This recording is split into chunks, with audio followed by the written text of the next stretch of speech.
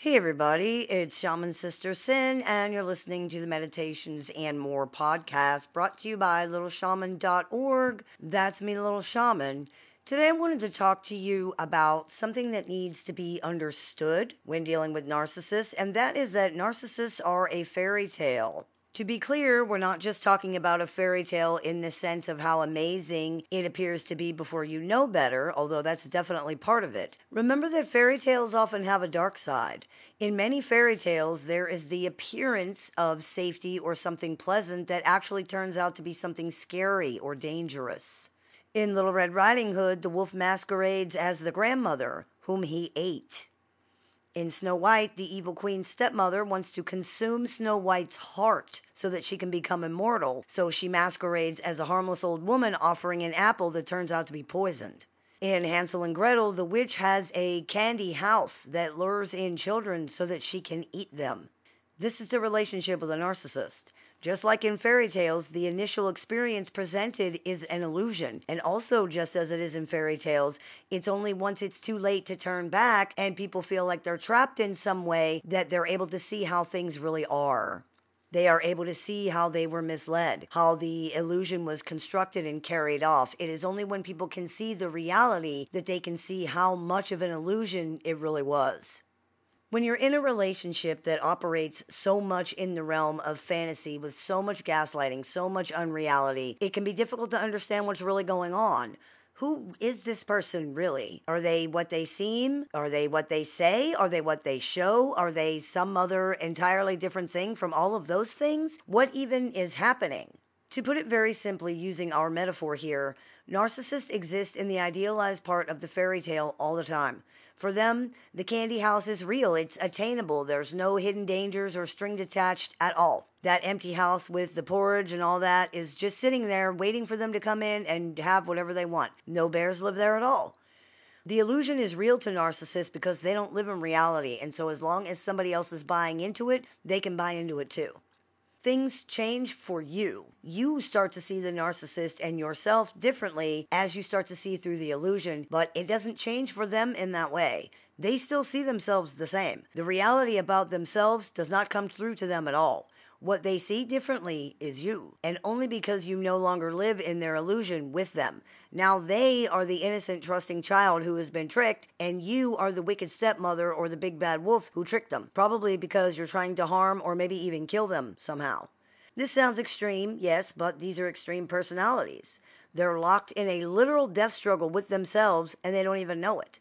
They think other people are the ones in their way. They think other people are the ones that are trying to hurt them.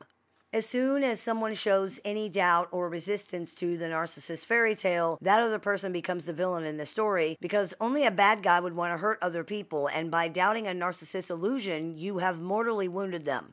It sounds so stupid, but it really does appear to be true. Anyone who has seen the way that narcissists react to having their illusions doubted, questioned, or, God forbid, punctured with reality somehow can attest to that.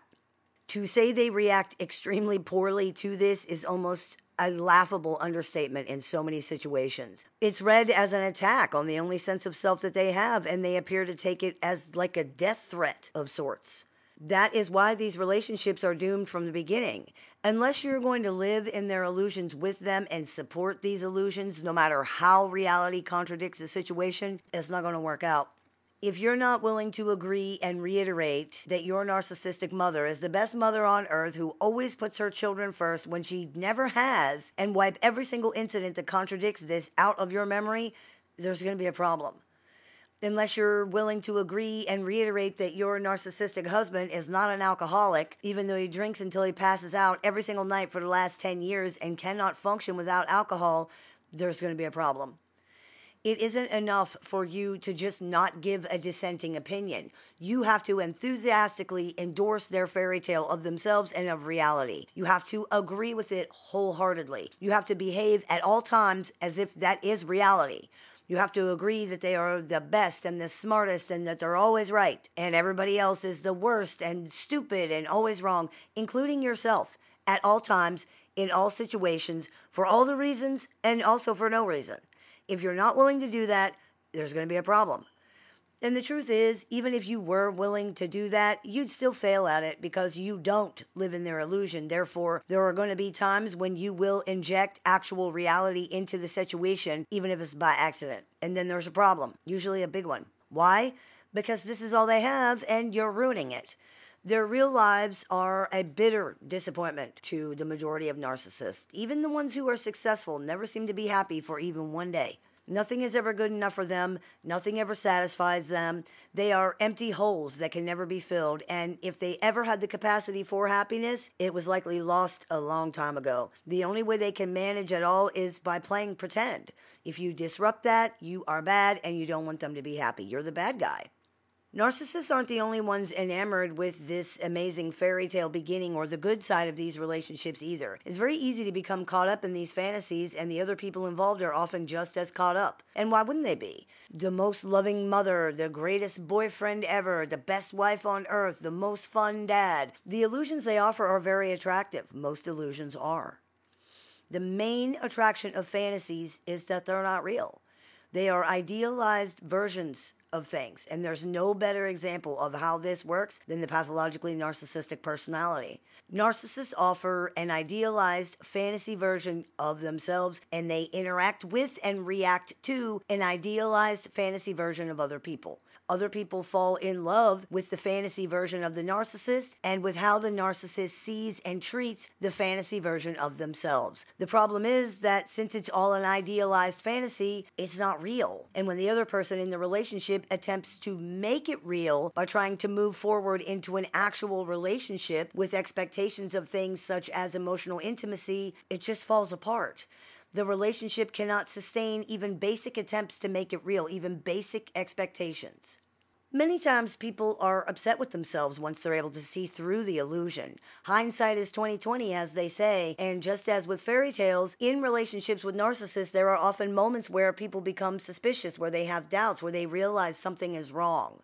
In Little Red Riding Hood, she can see that something doesn't make sense about her grandmother. She doesn't necessarily know what it is, but she can feel it. She can see it. Something's wrong. However, the reality of the situation was not something that she ever could have anticipated or guessed, and that too is like a relationship with a narcissist. People often beat themselves up for missing, dismissing, or ignoring red flags in the beginning of the relationship, but the truth is, even if you acknowledge them and even if you had tried to address them, how could anyone possibly know what these things ultimately mean? Because many people do just that. They do see the red flags, they do acknowledge them, they do try to address them, but they still don't have any idea what the red flag behaviors can mean until it's too late. And how could they? Why would anybody think this is what the relationship is later going to turn into? Even people who have previously experienced abuse often cannot fathom how badly this can end up being. It's just not something most people are able to foresee or to pick up, especially when we're talking about relationships with caregivers and parents. It's not even possible for people to question these relationships until they're no longer children in the majority of situations. And to truly understand what the relationship really is usually takes much, much longer. If you're beating yourself up about red flags and why didn't I see this before, don't. Likely you did see some things, and just as likely you had no idea that this is what it would turn into or this is what it would mean. Nobody can know that. They really can't, so give yourself a break. We don't judge the children in fairy tales. There's no way they could have known. We assume because we're adults, it's so different. But is it? How could you have known? How could you ever have guessed? The truth is, you couldn't have, and there's no point in judging yourself for not knowing what you couldn't have known. This is unfair and helps no one. There is one advantage we do have as adults, though, and in some ways, it's the key to the whole thing. As adults, we have power. The kids in the fairy tales go into the woods with the woodcutter who is supposed to kill them, or they go with the stepmother who then leaves them there to die. In real life, they get in the car with the stranger who says, "Oh, your mother sent me to get you." And it's not always because they're so trusting. Remember that in Hansel and Gretel, they left a trail of breadcrumbs so they could find their way home, specifically because they did not trust the wicked stepmother. They go because they're kids, and they feel like they have no choice. That is what makes children such easy targets for predators. Not only are they trusting, they don't have the power that adults have. When an adult tells a child to do something, they do it. Not just because they're trusting, maybe not even because of that at all in some cases, but because they don't feel like they have any choice.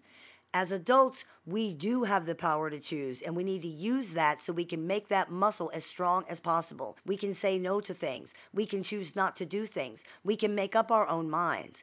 This often doesn't sound like much to people, but coupled with the knowledge that we now have of how bad things can get, it makes all the difference in the world going forward, because that's all the power we really need.